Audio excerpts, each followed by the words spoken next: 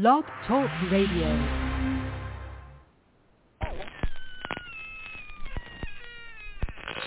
Ladies and gentlemen, boys and ghouls, step right up. Behind this curtain lies a ghastly concoction of delight, horror, fantasy, and terror. Your every wish is our command. Your every whimsical desire brought to life. But I'm warning you, there's always a price. Welcome to the greatest show on earth!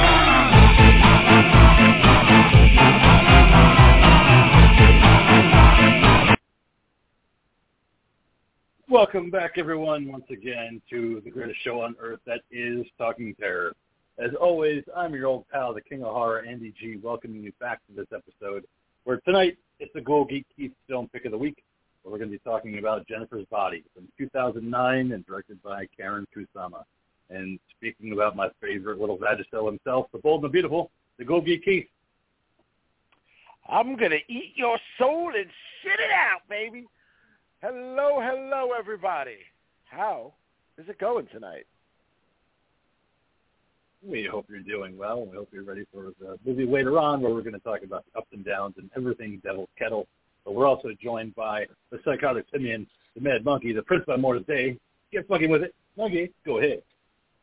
Yes, keep it funky, keep it fresh. This is the Mad Monkey broadcasting to you live from the Drunken Monkey Rehabilitation Clinic, where we, the Talking Terror crew, the Four Horsemen of Horror, the Petrified Podcasters themselves, bring you the best goddamn horror podcast there is in all of the motherfucking land.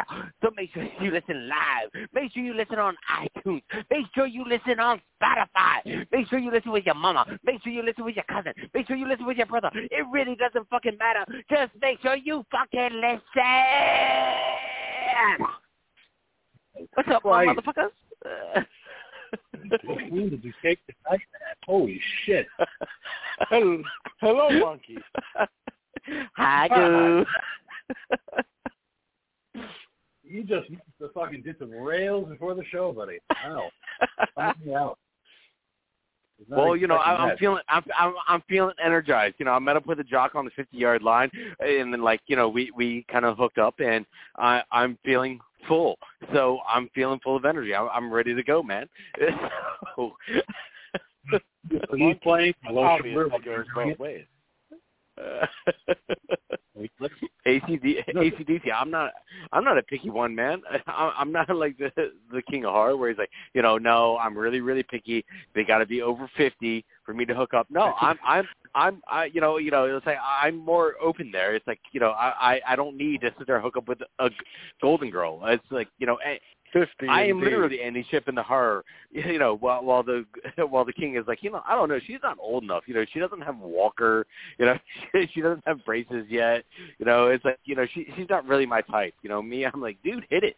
No, I like to hit it, you know. She's got a baby I like it when and it's like, bitch, she's 55 with fucking crow's feet and fucking wrinkles, motherfucker. What are you talking about? Oh, she's not old enough for me. You know, she needs to be 65, and her titties need to be all the way down to her fucking knees for me to really like it.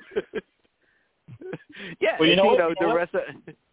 What? You know what? Because you'll be enjoying that fucking Blue Page special. Senior citizens, we got the people, idiot losers. That's goddamn right. I eat dinner at 4:30 in the afternoon.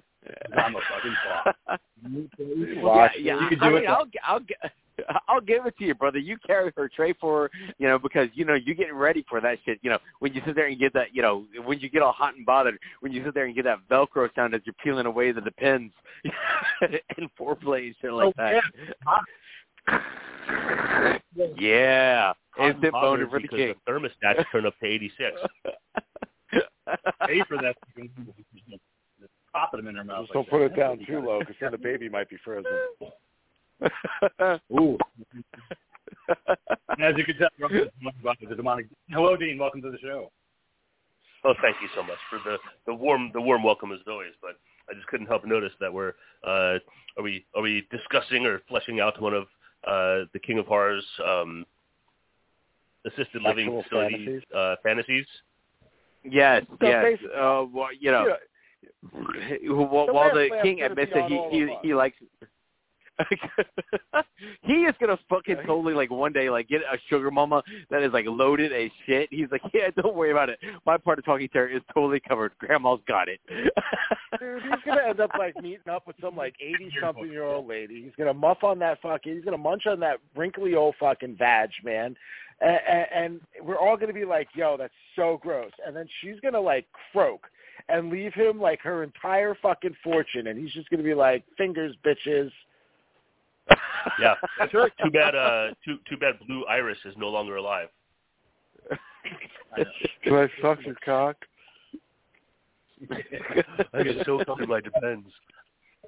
Oh, you guys want to come over and visit me in my mansion? What's that? Oh, and you all laughed when I said the fuck, didn't you? You all laughed. I'm so You know, him in his fucking big ass palatial mansion, you know, going, you know, he literally has a throne now because Grandma Cass, you know, who came there and set him up in his own fucking studio. There you go. On the chicken bone. Yeah, no. Contingent upon taking care of the ceramic teacup. Yeah. It's fun riding the highlights because I decided to take one for the team as a fucking old person. You got to do that sometime. You know what they're worth. It could be worth millions. So, you know what? Every now and then. But, yeah, so that's... but speaking of what the monkey had said about listeners, we actually do have a new one who messaged me the other day about the Midsommar episode. And the only reason I bring it up is because she was telling me how she was enjoying it. Then she got to the part where we started talking about strap-ons, and her phone shut off like, you don't need any more of the show. Like, that's enough. And Steve's like, listen, man, so I tried to get back on my phone. I just want to make sure I understand. So yeah, what you're saying is that she was listening to the Midsommar episode and got to that conversation and turned her phone off? No, it shut off on its own. Like, she was driving on her way home from work. Put it on, was listening, was cracking up. And then we started talking about strap-ons, and the phone was like, I'm cutting out, man. And just completely shut out. And I was like, wow. That's kind of cool. She has an actual smartphone where her phone is smart enough to go, look, you're liking the show so far, you don't want to hear the rest of this episode. So we're going to start and just cut these motherfuckers off right now. Well, boo on that, man. I mean, I'm sorry, but I am sure we got into some heavy philosophical debate regarding fucking strap-ons. I don't remember the conversation, but I'm sure it was fucking deep. She made sure to tell me, and she thought it was a lot of fun. And she coined the phrase survived and thrived on Talking Terror. So I kind of like that. So I think I might be using that every once in a while. Survived and thrived. So she is part of the Dutchland Rollers here in Lancaster, one of the roller girls. She's one of the pivoters. Marie Ansel Threat. So thank you so much for listening and vibing on our episodes. It's one of my favorite characters. We love it. Those games will come back. Yeah. So hopefully you don't shut off the phone for future episodes and keep listening, because we got a lot more strap-on stories and how I possibly like to invade senior citizen homes and look for wills and drawers.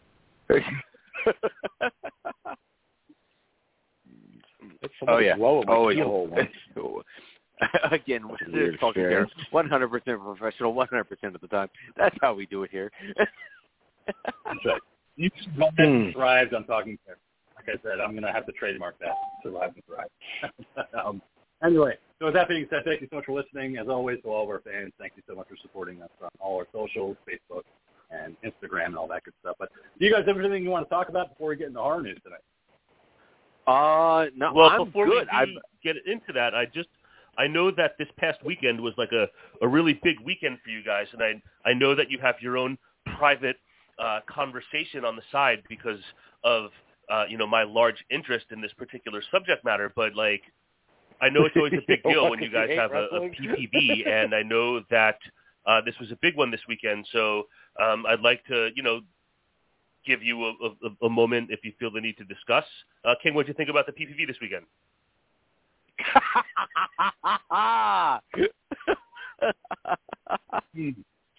To me right away. No. WrestleMania Backlash was this Sunday. It turns out that it was sponsored by Army of the Dead. How do I know that? Because they managed to tell us every 5 minutes. So, you know what? It's bad enough. It's bad enough that they got to remind you every 5 seconds, like, oh, man, look at that suplex. By the way, that was brought to you by Zack Snyder's Army of the Dead coming soon. I'm like, all right, that's fine. You want to do that? This is in the movie. But then all of a sudden, zombies show up, and they start wandering around. There's Elvis, and there's a Hawaiian show person, and there's this person. And then they involved it into a lumberjack between Damian Priest and John Morrison, and they proceeded to, quote-unquote, eat the Miz.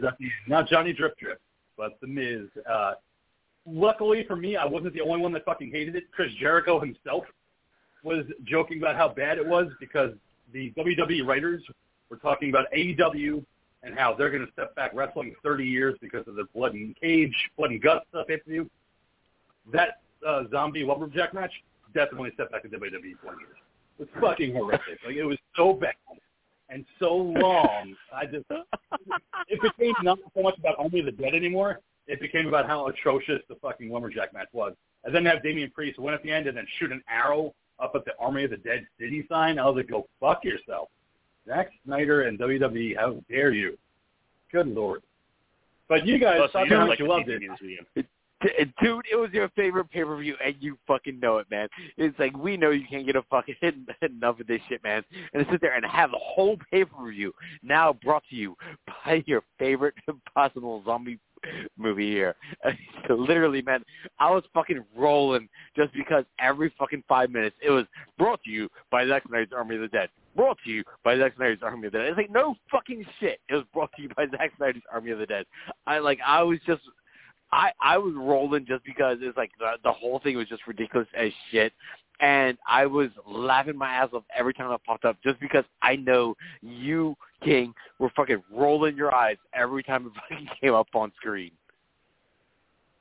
Every time. From the very moment it started, and I realized at that point that this was an Army of the Dead thing, it was like, oh, wow, look at this, King. You can't escape the trailer this time because it's on our pay-per-view. And what does the King say? I'm going out for a smoke.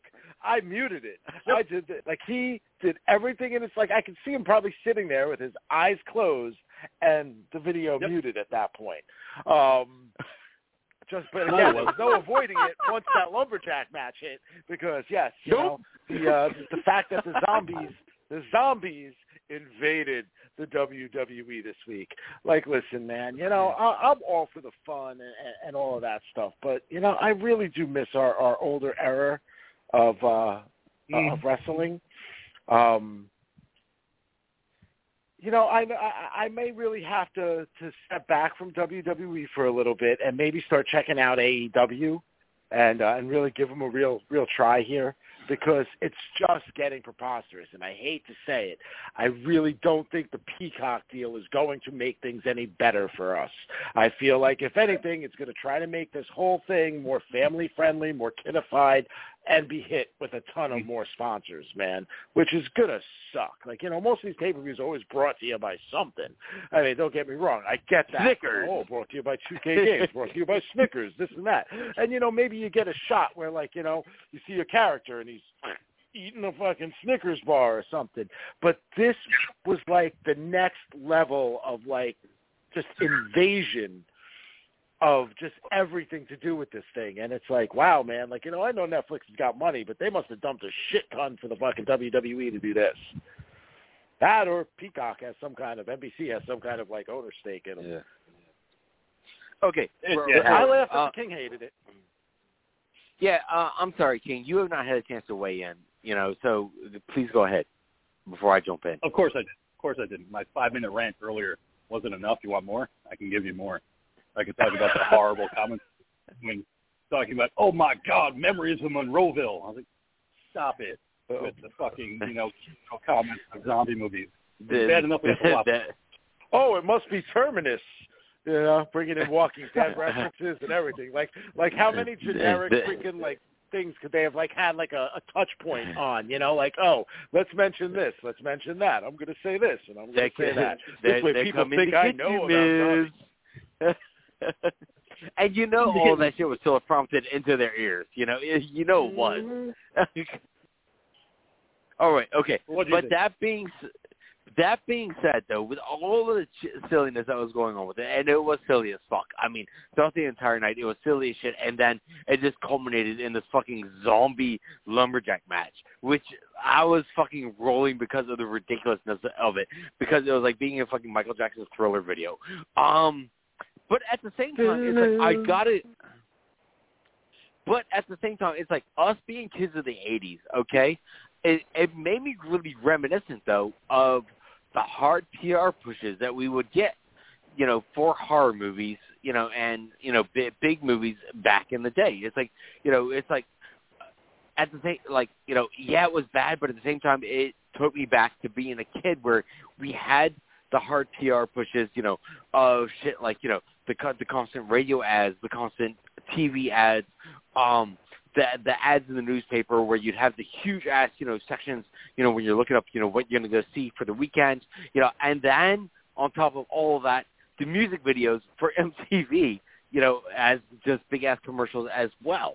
And it just made me, you know, despite how cheesy it was, it made me really reminiscent of that era where they would do the hard PR pushes in the 80s for movies that were coming out.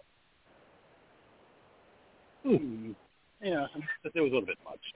Like, I think the Army of the Dead thing, because I don't remember hard pushes that much. I mean, they promoted Hulk Hogan back in the day when he was in movies, but they weren't like every 5 seconds being like, oh, by the way, Mr. Nanny's coming out. Like, you know. I wasn't saying WWF. I was talking about just in general when you would have, you know, the big budget movies coming out. I mean, come on, man. It's like, you know, you're talking about Ghostbusters. Hold on. You know, I get what the King's saying, though. Give us some examples. I mean, I'm with him there. Like, you know what I mean? Because, like, that's, like, okay, like, little things that I remember as far as, like, you know, like, I don't remember things being pushed the way, at least as far as blatantly in your face with this. But I remember things like, you know, those McDonald's cups that you would get. They had, like, that series of glasses from, like, Disney or whatever that they pretty much coincided with, like, a VHS Disney movie release. Like, when Lady and the Tramp came out, you can get the collector's edition of 6 Lady and the Tramp, you know, glasses that are releasing, you know, different ones each week. And I remember always trying to collect all of them, but, like, ended up fucking getting doubles of, like, 3 of them. Right, but I'm just saying, like, again, this is taking us back to that day where it's like, you know, we're talking about, like, 80s, you know, Gremlins, everything, you know, had Gremlin shit on it, you know, go on MTV. You know, Ghostbusters video was, like, you know, every video, you know, same thing with Cyndi Lauper and the Goonies video. You know, fucking even Indiana Jones, Temple of Doom had a music video. Did it really? And it's like, I just watched it. I just watched that the other day. Yeah, it did, man. It actually had a, it actually did have. I didn't have cable at that time. You know, I just watched that movie on VHS.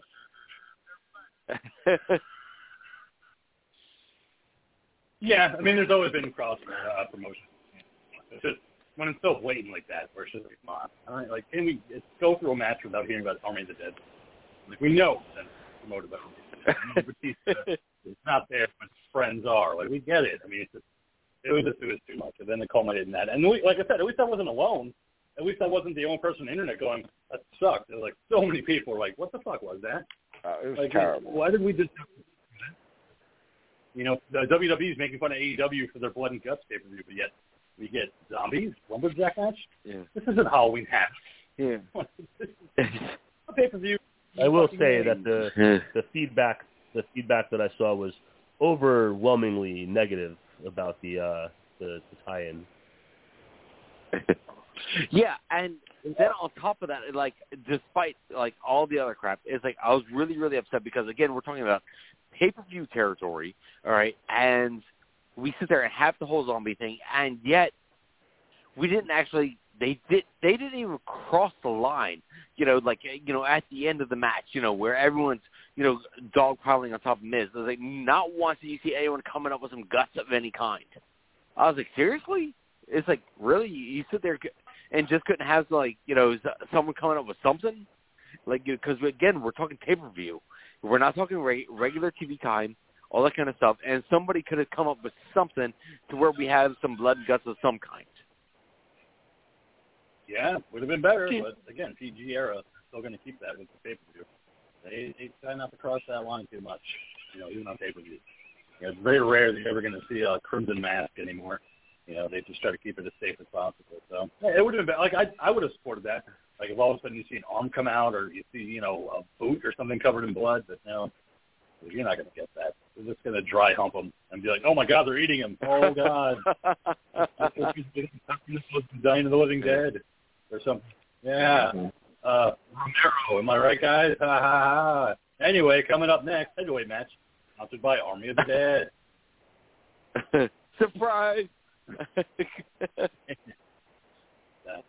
One hell of a thing. But all right, Dean. So moving on from Army of the Dead and all things wrestling, what do you have for horror news tonight? Oh, there are so many things to talk about in the world of horror tonight, and I'm sorry that the PPV did not meet your satisfaction with so much Zack Snyder Army of the Dead in your life that evening. So I feel for you because I know. Excuse me, how strongly you feel about this. The king loves you. Not want to admit it. Yeah, I know. Not related. Not a participant of our genre, to my knowledge. I do just want to give a brief mention to the passing of Charles Grodin. A very famous actor passed away. I didn't realize that the homeboy was 86 years old. I didn't know that he was that old. So I guess that makes a little more sense. But three of my favorites. He was in Midnight Run, Seems Like Old Times, and Taking Care of Business with James Belushi. Absolutely, just fucking love those films, just beyond. So I was just sad to hear that news. So I just want to give a little mention there before we move on. He was a good solid R.I.P. Yes. Yeah, I don't know. Silence. No. That's what I thought we were doing. Necessary. Just wanted to give a mention. So no need for a moment of silence. Just wanted to say it. Now, moving right along. We all know how much of a genre figure that in our genre, we know how much of a genre figure that Demi Lovato is. Very much involved in all facets of our genre, and she's going to continue that work by teaming up with Peacock. She Demi Lovato is going to be teaming up with Peacock. Our wheelhouse? Since when? No, I was being sarcastic. Oh, okay. Sorry. Okay, my bad. Go ahead. I'm sorry. I thought maybe there was some movie I didn't know about or something. Man, listen, she's so hot. No, man. So, I watch her do anything. It doesn't matter. Yeah,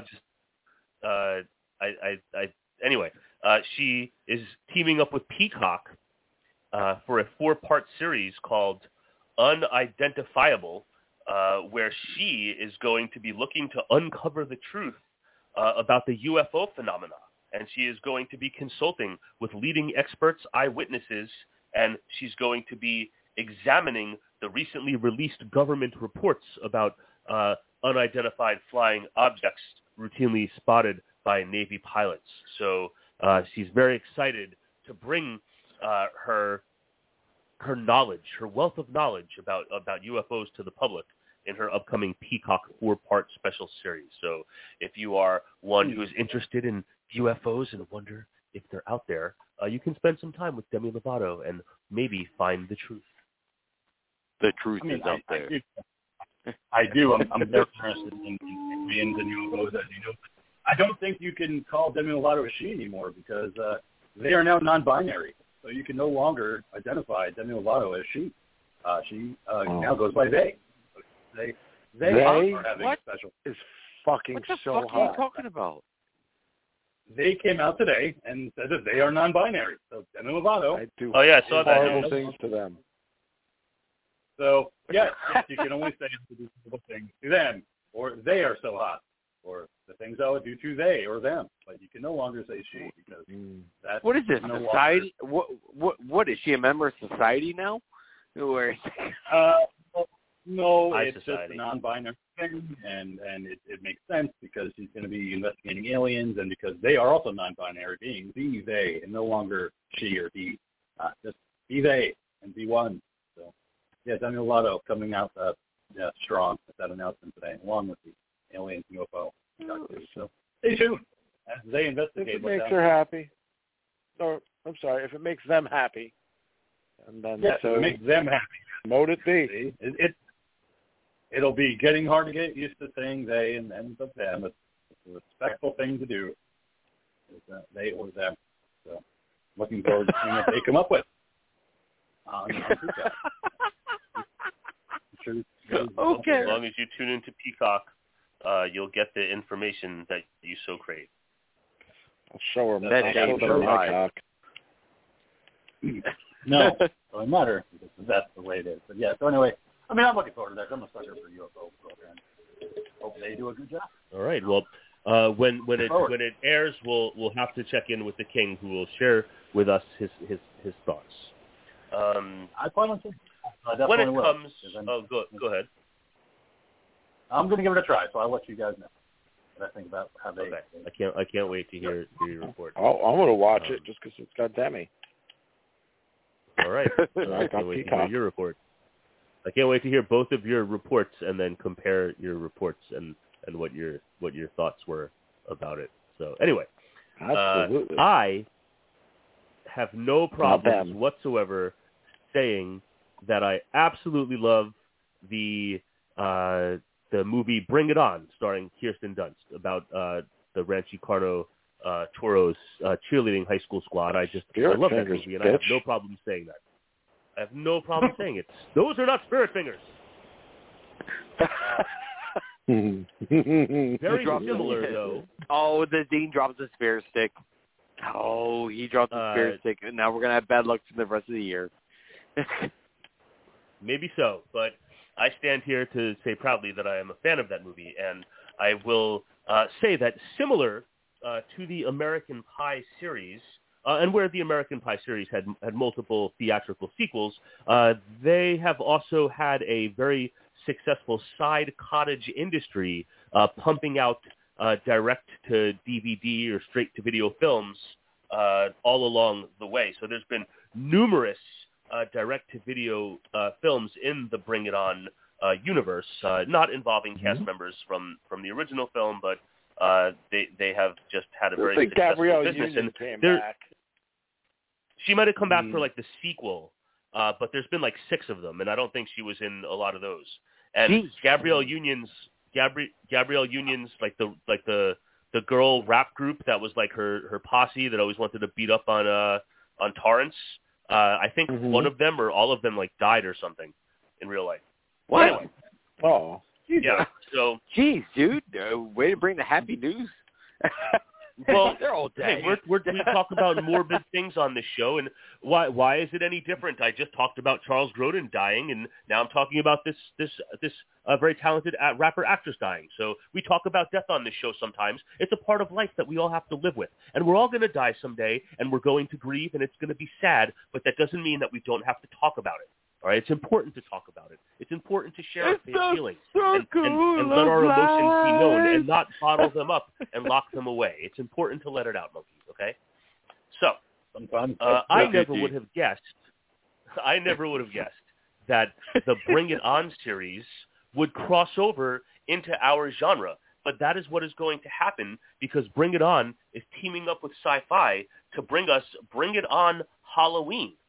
And this horror-themed Bring It On movie is going to deal with a cheerleading squad that is being run with very restrictive rules. And this embattled squad seeks the freedom to practice in a closed-down school gym so they can work on their moves. And one by one, members of the team start to disappear. And it's up to the cheerleaders to unmask their assailant to save themselves. So I would assume, being that it's Bring It On Halloween, that we will see this sometime on Sci-Fi around October. So if that sounds like it would be exciting for you, you should keep your eyes out for it. So is that the actual name of it? Is Bring It On Halloween? Bring It On Halloween. Yep. Wow. And it's also being written by friends of the show and guest Rebecca McKendry and Dana Schwartz. So Rebecca's very excited to be co-writing that script with Dana. So that's why I'm excited for it, because I love Rebecca's writing. She did a great movie called Psycho Granny on Lifetime, which is just fucking amazing. It's how insane the movie is. But, that sounds like she's the kind of bring porn you like with your grannies. No, that's sexy grannies. That's Psycho Grannies. Come on, there's a difference. I like my horror of my Psycho Grannies, and I like the sexy time of my sexy grannies, okay? That's how I like it. And I like my lemon parties extra lemony. Look it up, folks. Won't you help me out of my chair, Grandma? Grandma!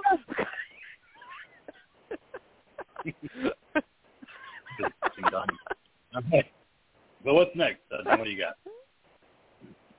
Next up, actor, and I've talked about this actor on the show before, and it just blows me away every time I see him.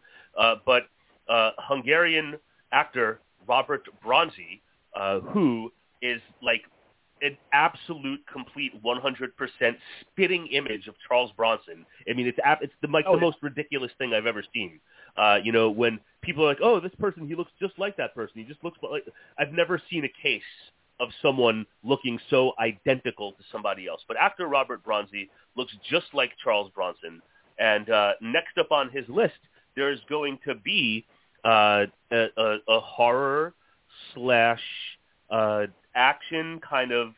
They're billing it as it's called Exorcist Vengeance, and it's being billed as Death Wish meets The Exorcist meets Knives Out. Production has wrapped, and you can expect to get a chance to check this out in the summer. But Bronzy plays a tough priest with a troubled past who has been called upon to root out a murderous demon from a household full of suspects. So Exorcist Vengeance, starring Robert Bronzy. Exorcism is in our alley, and I love talking about this guy because it's just fucking ridiculous. It's like the most ridiculous thing. Everybody has seen Robert Bronzy, yes? Yes, I have. No. Monkey, you've never seen Robert Bronzy? Ghoul, what about you? Holy shit! Wow. Robert Did you just look him up? Yeah, I think I have. Yes, I have actually. I've seen him before. Yeah, man. I don't know why. Like, there's just something about it that I just think it's the most ridiculous thing. Anyway, I just texted you a refresher there, Ghoul, just to shake the cobwebs out of that brain over there. But anyway, that's Exorcist Vengeance. He looks exactly like fucking Charles Bronson, man. This is fucked up. It's ridiculous, right?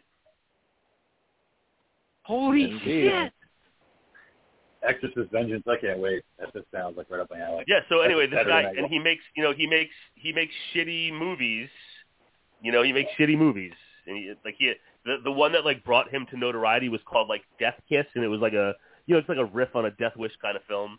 But anyway, I thought I would mention that. And as we continue to move on, Pet Sematary, the 2019 Pet Sematary.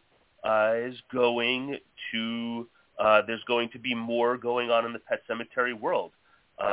Lindsay Beer has been signed on to direct a new Pet Sematary follow-up to the 2019 version. Beer has already written the screenplay with her co-writer Jeffrey Bueller. Plot details are being kept under wraps, but this is going to be a Paramount Plus exclusive.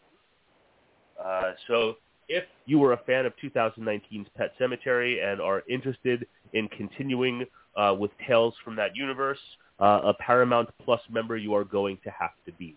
At least at this time, there's been no talk in what I've seen about whether there will be any kind of theatrical window in any way, but they're calling it a Paramount Plus exclusive. Similarly to how they called Zack Snyder's Army of the Dead a Netflix exclusive, but yet it had a small theatrical window that is going on right now. So Zack Snyder's Army of the Dead. So maybe there'll be a similarity with how they do the Pet Sematary follow-up. So I just wanted to throw that out there. And then leading up to the Army of the Dead. Leading up to Army of the Dead. The season premiere, we talked often right here on this show about the CBS series Clarice, about FBI agent Clarice Starling. There's a button. And I have not watched any of it, but I did not know that CBS kind of like kind of fucked around with it and kind of like fucked up having an audience. So apparently they aired the first 5 weeks worth of episodes, and then over April and May, they only showed like 2 episodes and then stopped. And now apparently there's going to be more episodes in June to wrap up the season. And the TV analysts think this kind of scheduling strategy, whatever it was supposed, did not help the show get any kind of foothold with an audience. So it was just announced that season 2 of Clarice is a go, but it is leaving CBS and is going over to Paramount Plus. So maybe they'll have some more luck over there trying to get an audience. It's going to be on their streaming service only, because Paramount Plus is CBS. Now it used to be CBS All Access. Okay, now this will tie into later in the episode where we cover shit. But remember when the OC? Okay, I know you some of you motherfuckers watched it. The OC would run like 3 episodes and then take a fucking break for like 4 weeks and then come back and then do the rest of the fucking season. I watched. Yeah, but you know what? At that time, I was not a watcher. I was not a viewer of that show, but that show had like a rabid, like young following of like adolescents and teenagers that like fucking loved it, and like you could, but you're the outlier. I watched every fucking season. That kind of audience at the time, and that like kind of predates like binge watching series on streaming services and whatnot. That show had a rabid following that was hanging on every minute, waiting for the next episode.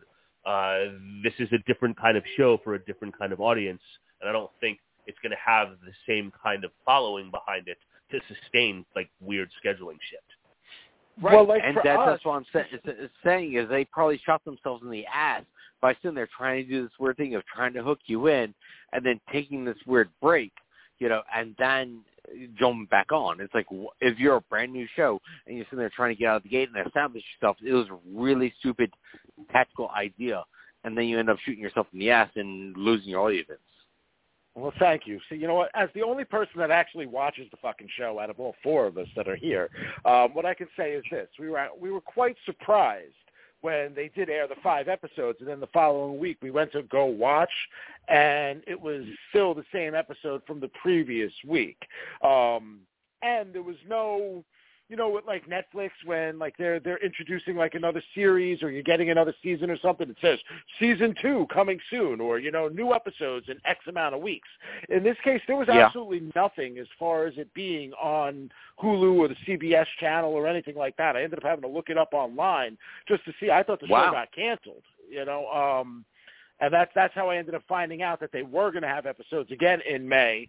And then, today is news to me that they were having another delay until next month now. It's definitely a weird way to run the show. I had assumed that first break was because of the NCAA tournament. I figured maybe CBS had some, because that's when it started. I figured maybe CBS had some games running on that channel, so they might be not having the episodes air during that time because it would cut into the broadcast. But I guess not. I guess it's just something that they want to try to do.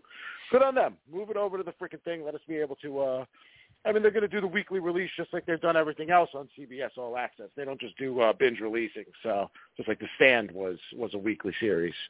But at least it'll be consistent. All right, cool. All right. What else you got, Dean?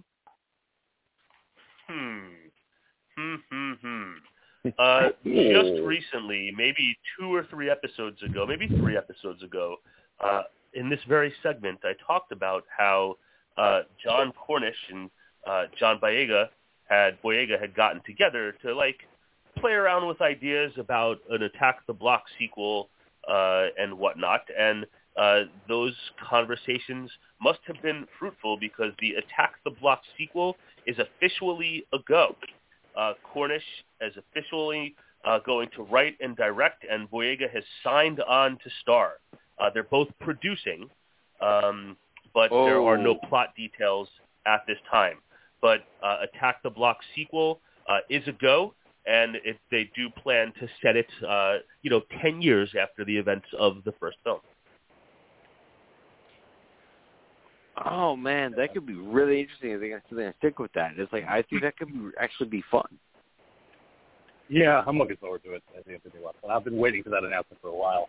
Just make it official. Like, give it to us. We've been wanting it since it came out. So it's kind of good that they waited 10 years. So we can go into it with fresh eyes and see where they're all at now on the block.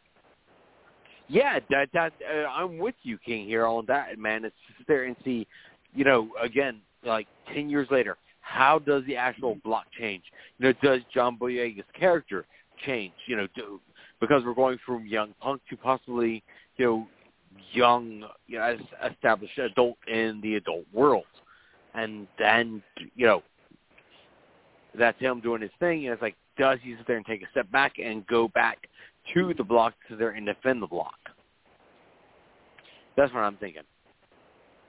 Yeah, that would be a great storyline.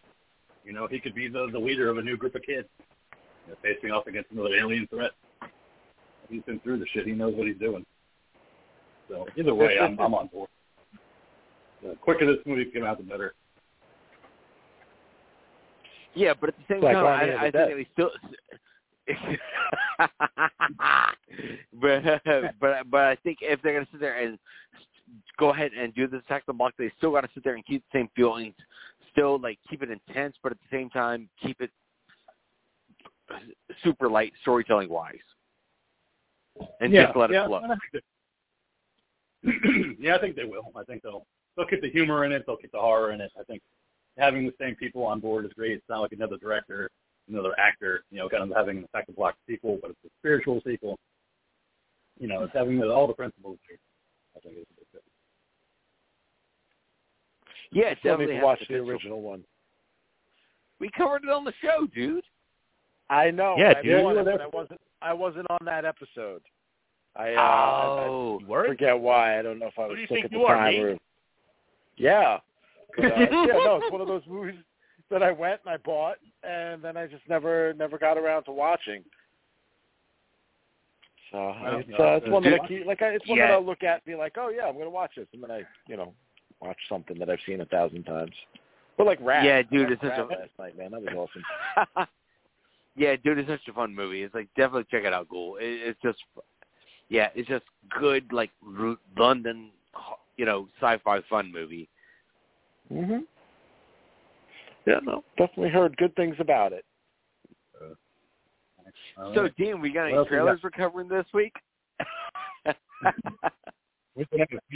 don't. Really? I don't think I do. Because we had 3 last week. And I didn't watch any of. No. What are you guys talking That's about? for talking. But anyway. We had Spiral for a minute, so 2, and... we all know right now, currently playing in the theaters is Zack Snyder's Army of the Dead, which will hit Netflix in just 2 days on the 21st. But before Zack Snyder's Army of the Dead, he wrote the very popular movie 300, as well as the sequel 300: Rise and Empire. Snyder recently wrote. Yeah, he did. Yeah, well, that he recently revealed that during the course of the pandemic, he had written a 3rd chapter, which he said was going to be the wrap, the close out the story. And he said that Warner Brothers had shut it down with no interest. He said that even he wrote it during the pandemic and was hoping to get a green light, but he said that at the time right now, his relationship with Warner Brothers is not that great, and they said no, and that it is what it is. But, we know he's got other projects going on right now anyway, so I just thought I would throw that out there because, We know Zack Snyder is such a genius because, we've seen Justice is Gray. We have seen, the Superior Dawn of the Dead movie. And, it's Zack Snyder, of course. But, listen, I really enjoy 300. I enjoyed it when I saw it in theaters. It's one of those movies that I ended up, buying. I think I even had it on DVD at one point. I know I have it digitally. It's a very enjoyable movie because it's also a classic tale. The Battle of Thermopylae is like, it's an amazing story. And that's where the story needed to stay. I when I got 300, it was with the 2-pack. I had never bothered seeing the sequel. I just felt like it was one of those things that you needed to stay away from. There was no reason for it, no reason to even see it, anything. But eventually, my own curiosity got the best of me, and I was like, you know what? I own it. I might as well watch it. Big mistake. So what I can say is to avoid, it's really bad. It's really bad.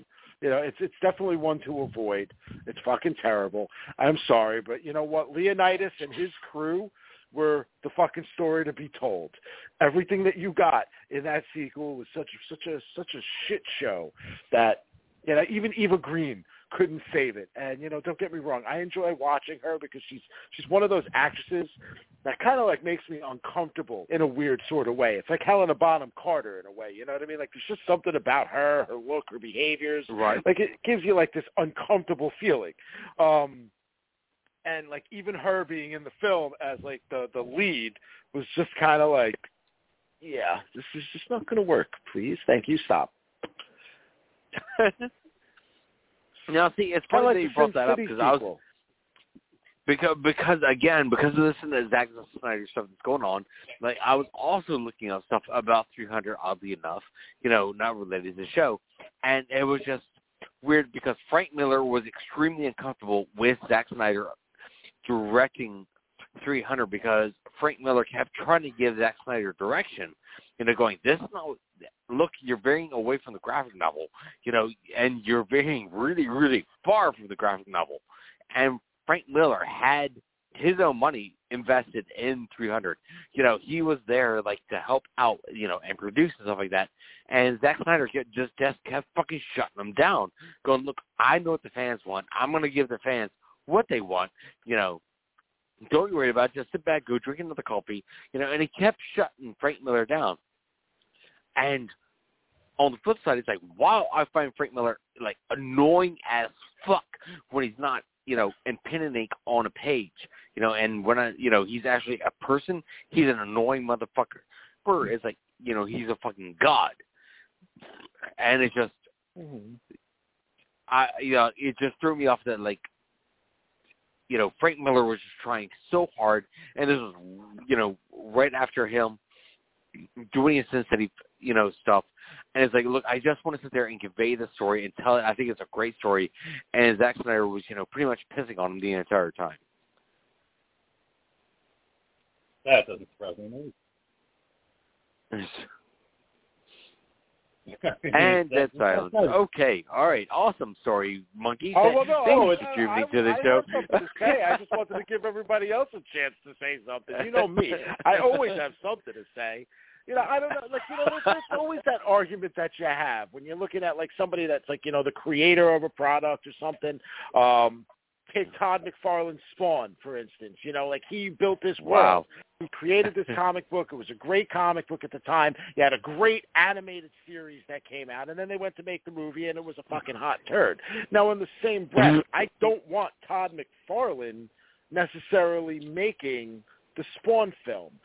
Because because he can write the comic book, just because maybe he can help with the with the cartoon. Would I want him on board with the project? Yeah, as an advisor. There's certain things that work on pen and paper that don't work in film. And I think with what you got with the first 300, it was almost like catching lightning in a bottle. You got Gerard Butler. And that entire, like, you just got a cast of guys that were all about to become breakout stars. Michael Fassbender's like one of those characters in that movie. Gerard Butler fucking blows up, becomes a huge actor. Lena Headey as, his wife in that movie. Yeah. There were all of these people in place. And, Zack Snyder, as much as, we may not always like his artistic vision. We may not always like what he does with it. But, like for me with 300, he created something in which it kind of married the idea of like those moving comic books, the motion comics, that I don't always like. But I liked what he did with that in 300. And then you add to it like the blood and the guts and the dismembered parts and like just all those moments where that slow motion stuff that he overdoes now didn't necessarily wear on me so much with that movie the first time I saw it. When you try to watch it, was something times, and I guess it was kind of new. It's kind of like the first time you see bullet time in The Matrix. Once every other movie does it ad nauseum, you're kind of like, okay, well, what are they going to do next?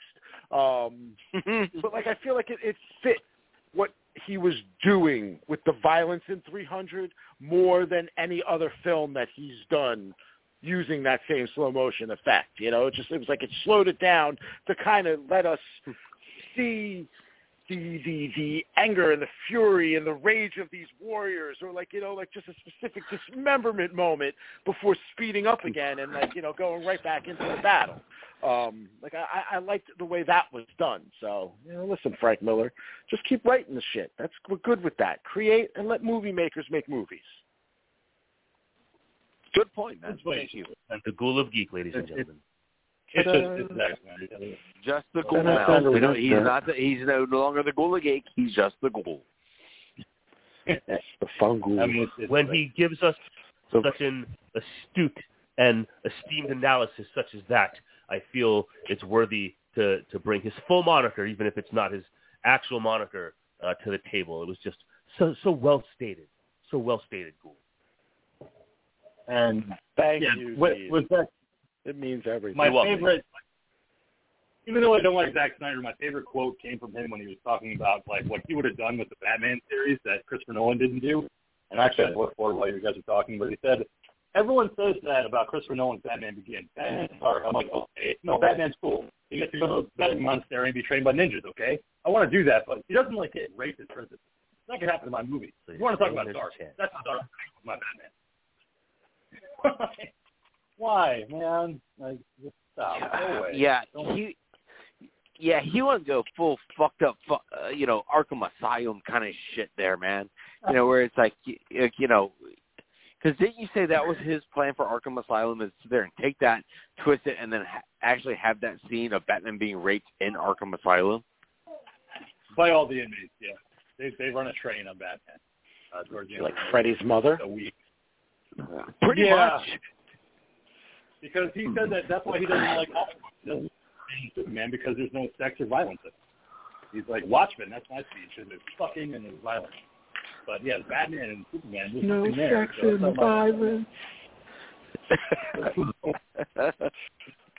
Like, I don't know. I don't think I'd be able to handle a movie that's like Snyder did with Batman's getting raped by all the inmates in Arkham.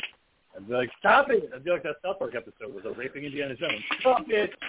Yeah, it's like, again, it's like, that's just that Zack Snyder, like, trying to cross the line that just shouldn't be crossed, man. It's just, you don't sit there and turn it into, deliverance. It's, you don't sit there and take and break the Batman that way. It's like, breaking it behind it. Well, yeah, man. And this is where I lose total respect for Zack Snyder when he does this kind of stuff. Is like he, puts those statements out there to sit there and see, in my opinion, just to get a rise out of people instead of going, this was actually my true vision.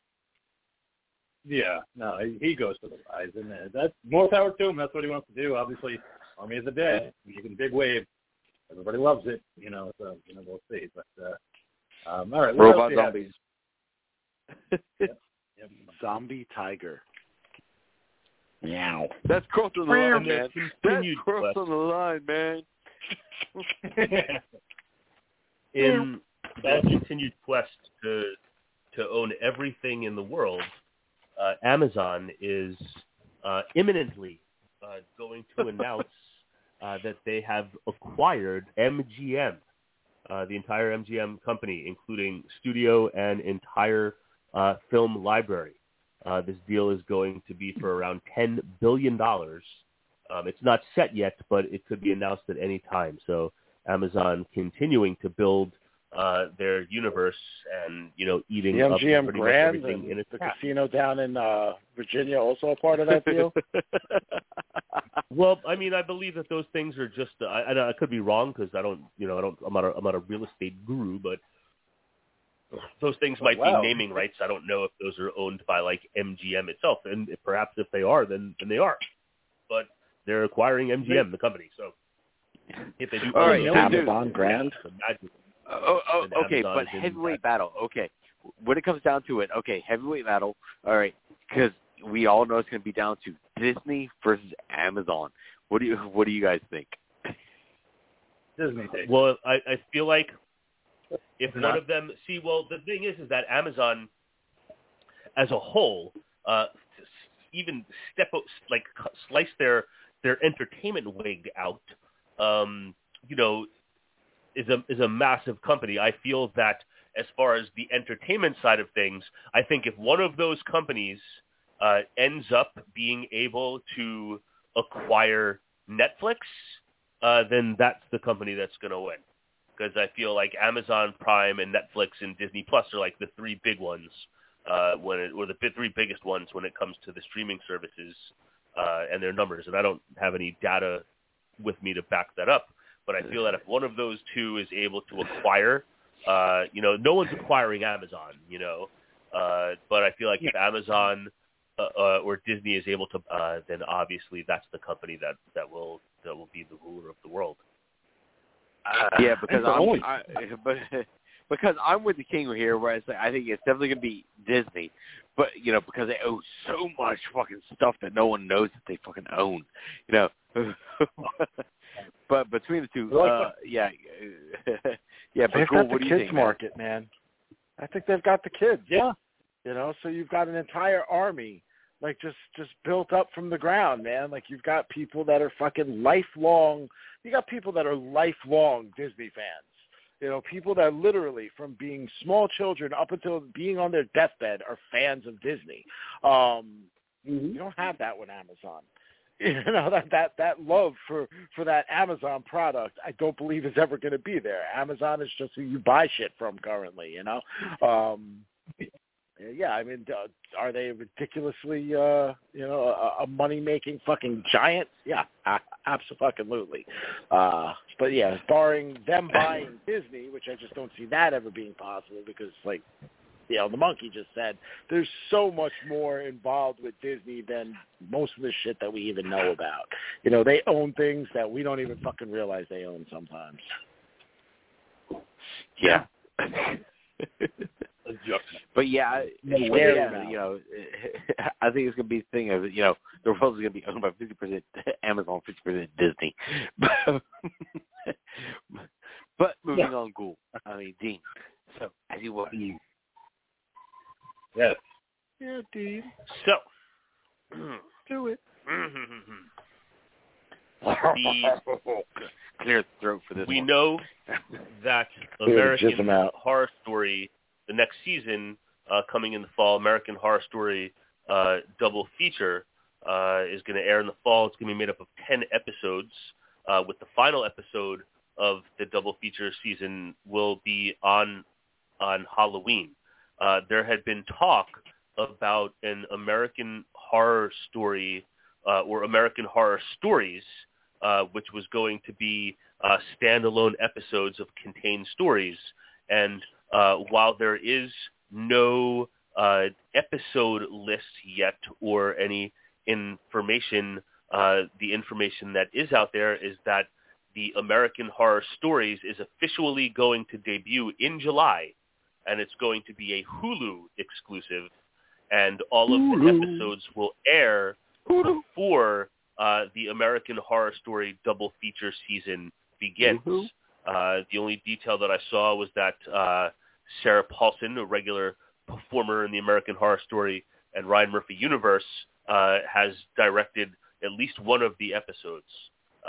But that will be starting in July and will run up until or just before when American Horror Story double feature airs in its regular network. So there's the American Horror Stories news. And Netflix is going to have a big movie event this summer with R.L. Stine's Fear Street trilogy. They're calling it a big movie event. Fear Street 1, 1994, will be debuting on July 2nd.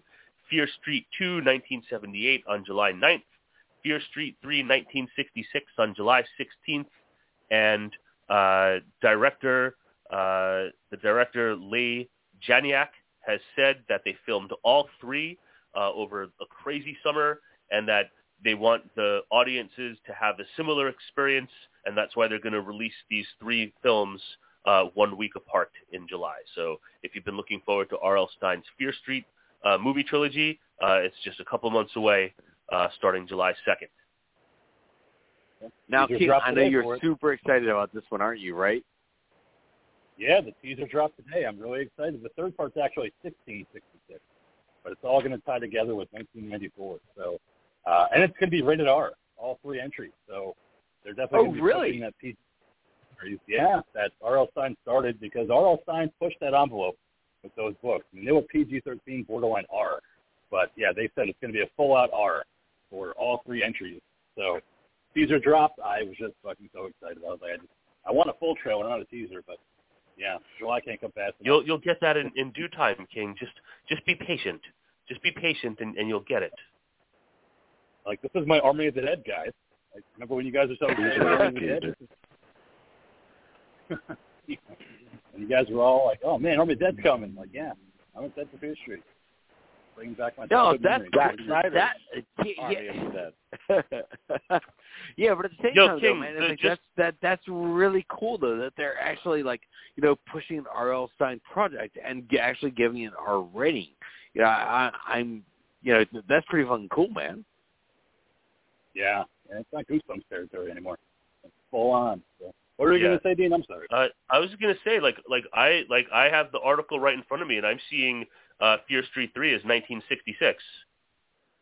Well, nope, that's not what the trailer put out. 1666, actually, going to go all the way back to 1600, the third part. 1666. I watched the teaser this morning. So. I believe you. I'm not doubting your teaser watching viewing. Maybe the article just has a typo. Yeah, it could be wrong. It's possible. You know the King's all up on the teasing of that old shit because that's what he likes. He likes to tease that old shit. Yeah. Grandma. I'm actually looking at Part 3, 1966. Yeah. So there must be a mistake in this article because I'm looking at. I've made sure I examined all of the numbers to make sure, and it says to me it definitely does not say 1666. It says 1966. Right. I'm not. So anyway.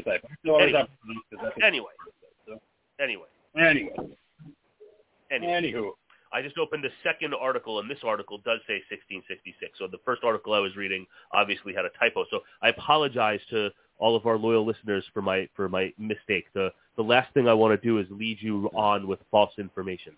Thank you, Mom. Nope. So I'm here for the correction. What else do you have? Texas Chainsaw Massacre, everyone's favorite.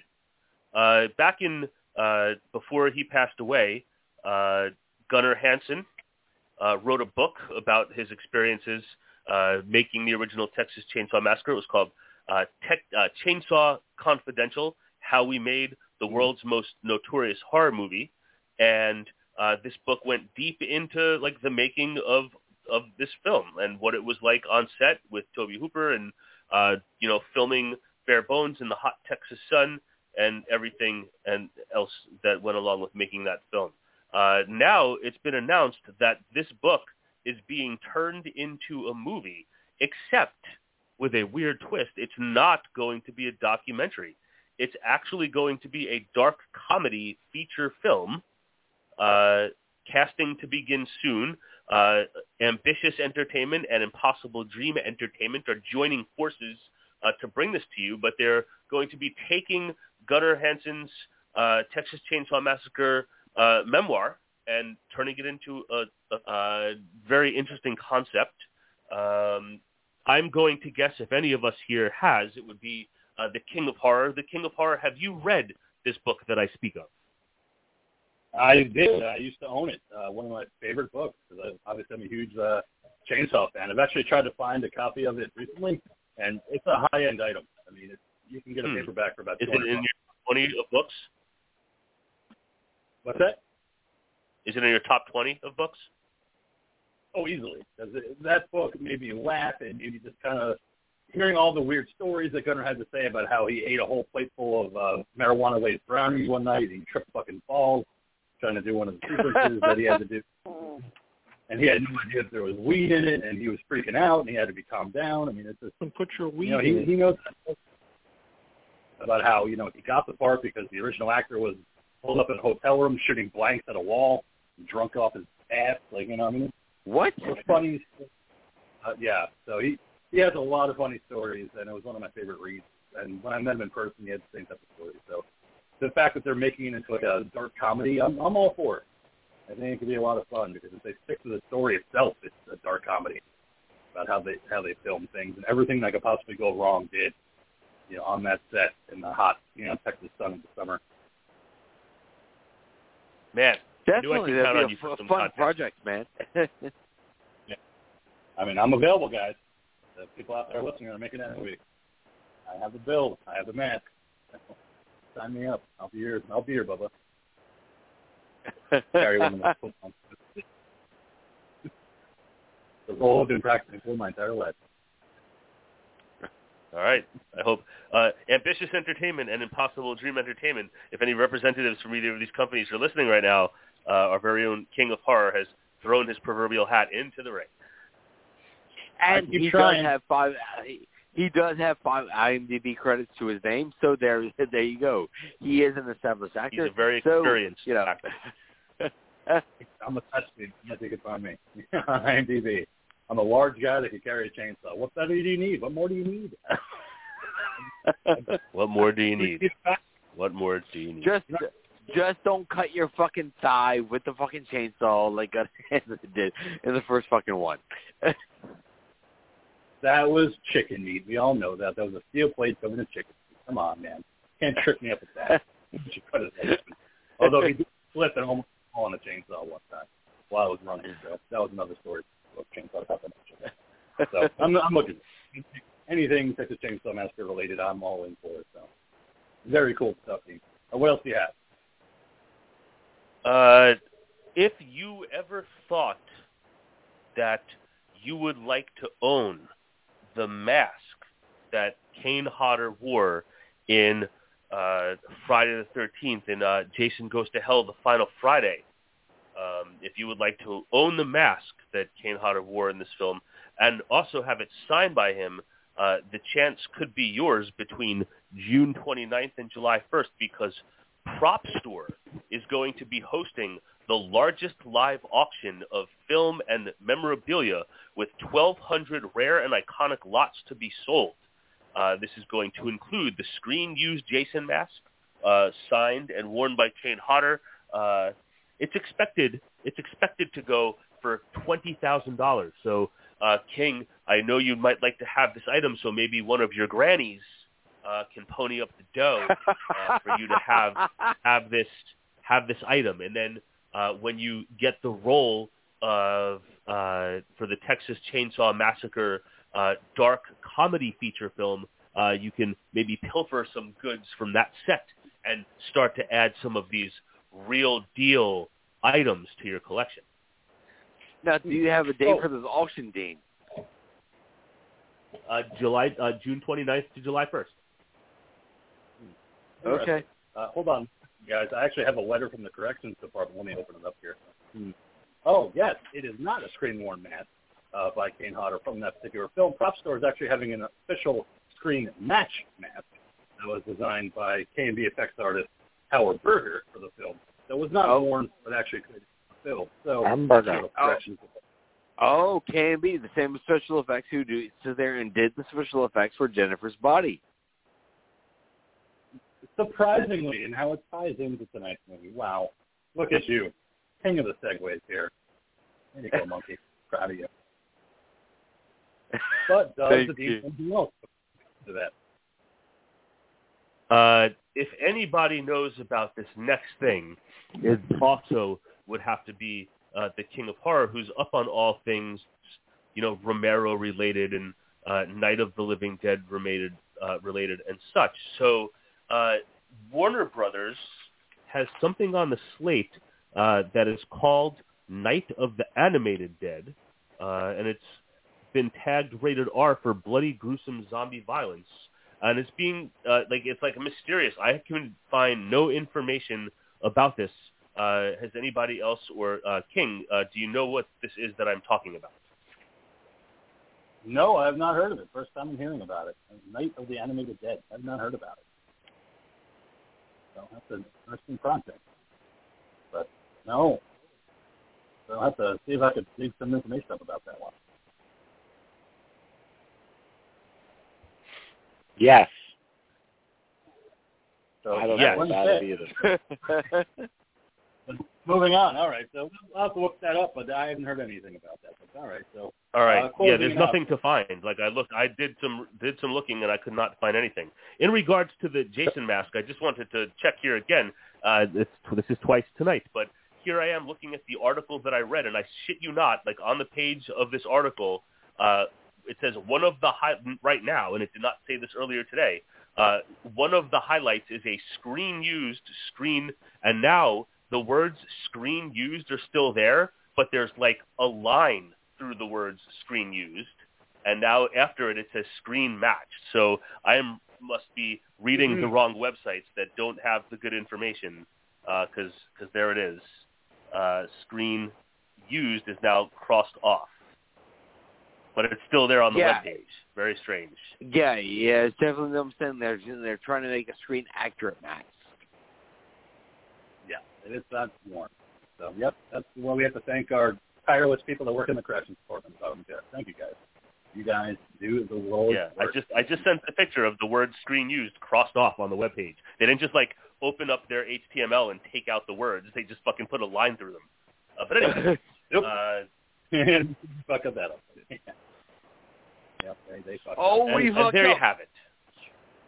You fucked up. All right. You fucked up. Okay. Move forward to fun facts of KND. Tonight's feature, which is the Ghoul's pick of the week, Jennifer's Body from 2009, directed by Karyn Kusama. Ghoul, the floor is yours. Jennifer's Body.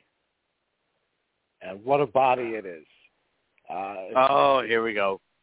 It's Megan Fox, looking like Megan Fox, doing things that Megan Fox does.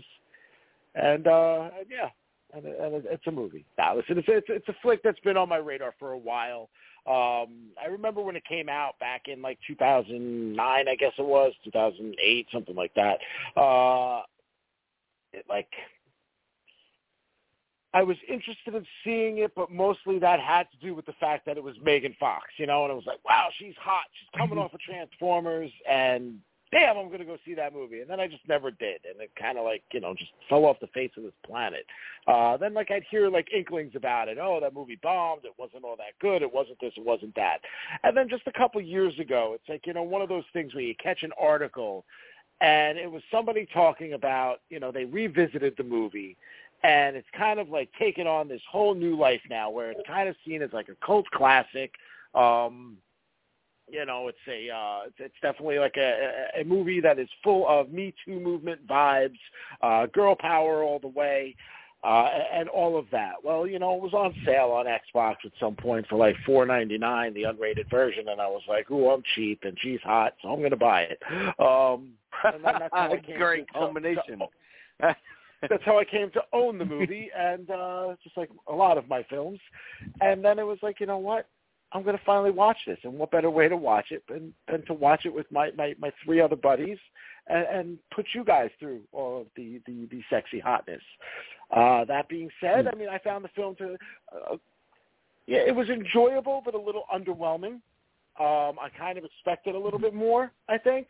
But, we'll get there as we get there. How about you guys? What did you feel about Jennifer's Body? Steve, what do you think about Jennifer's Body? So this is one that I had not seen before, and obviously I have heard about it. but I knew nothing about it. I had not an inkling of a deal about what it was about whatsoever. So here we are going in, and subsequently doing some reading about it after my viewing. I'm seeing it described as like a horror comedy, and I just feel that for something described as a horror comedy, I feel like there wasn't enough horror and there wasn't enough comedy. Like there was some of those things. I feel there was a little bit more to the horror end than the comedy end. But like, I don't know, I got like some Ginger Snap vibes, even though there's not sisters. Another weird reference, but the low shoulder band in a different way. I got just like a little bit in a different way of Du Jour vibes. Ghoul, I know you remember Du Jour, very famous boy band. They were severely injured in a plane crash, but made their way back to save the day later on. And like this was fine. Like Megan Fox is nice to look at, and Amanda Seyfried as well. And I enjoyed it. I don't think it's something that I'm going to like seek out to like watch again. But I'm glad it was a pick, and I certainly had some fun watching Jennifer's Body. Rachel Lee Cook. I just love hearing the dean say, "I love watching Jennifer's Body." What do you think about it? All right, so yeah, this is not my first time seeing this movie. I've seen this movie before.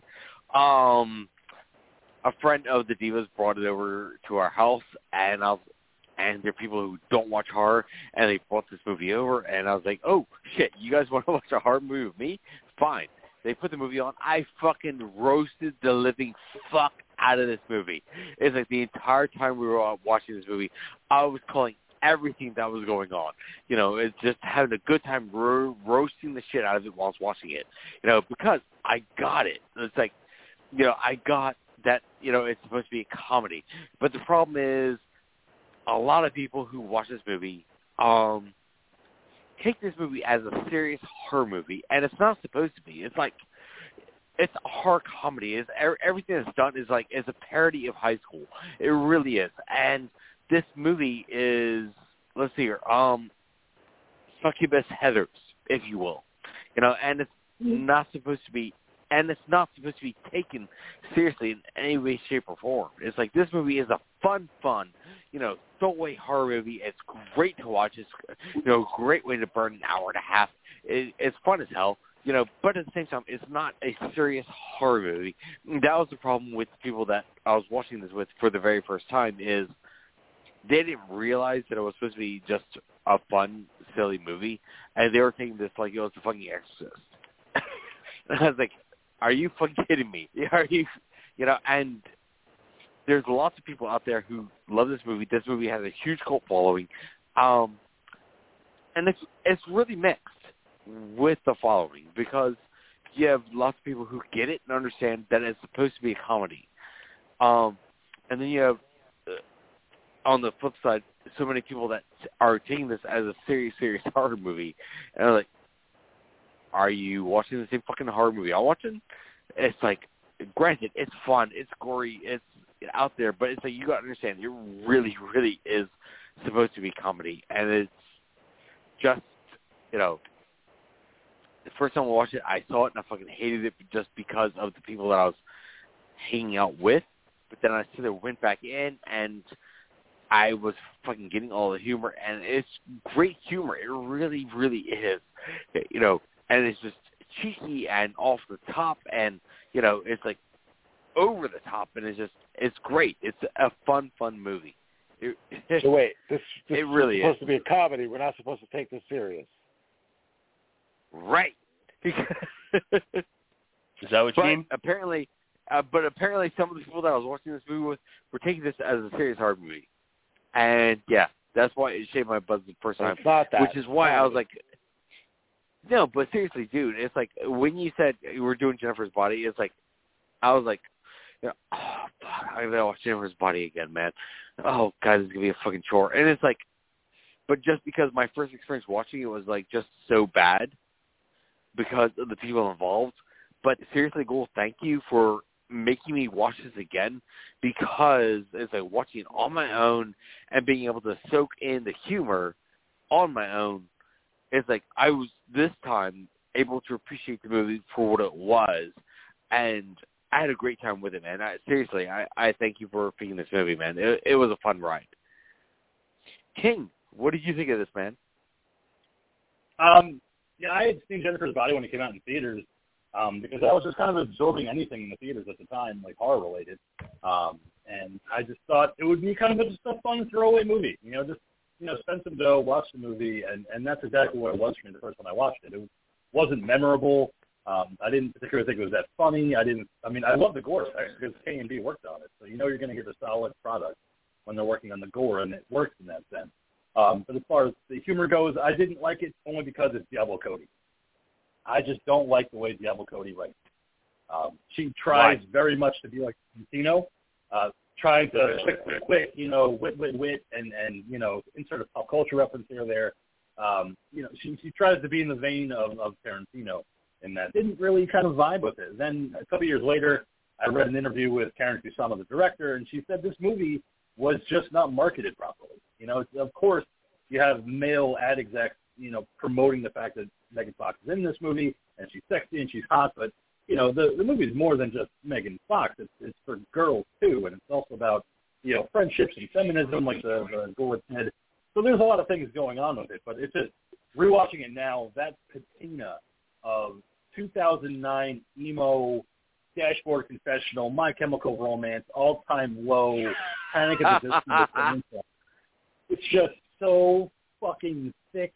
Like, as soon as you see Low Shoulder at the Melody Lane with Adam Brody, it's like, oh, that's just fucking Dashboard Confessional type music. It's just emo at its best, and you can see somebody like Jennifer just being completely enraptured by this group. And I loved Adam Brody in this one, watching it another time around, because he's just so great. Playing the lead singer of this band, who has become so famous that he's willing to sacrifice a virgin to Satan to become this great group, and he doesn't even really care. Like, he's not even really listening to what she has to say. I mean, imagine him being killed to fucking somebody singing Tommy Two Tone. Like, that I can't think of a more horrific way to fucking be killed than to be getting stabbed to death while Tommy Two Tone,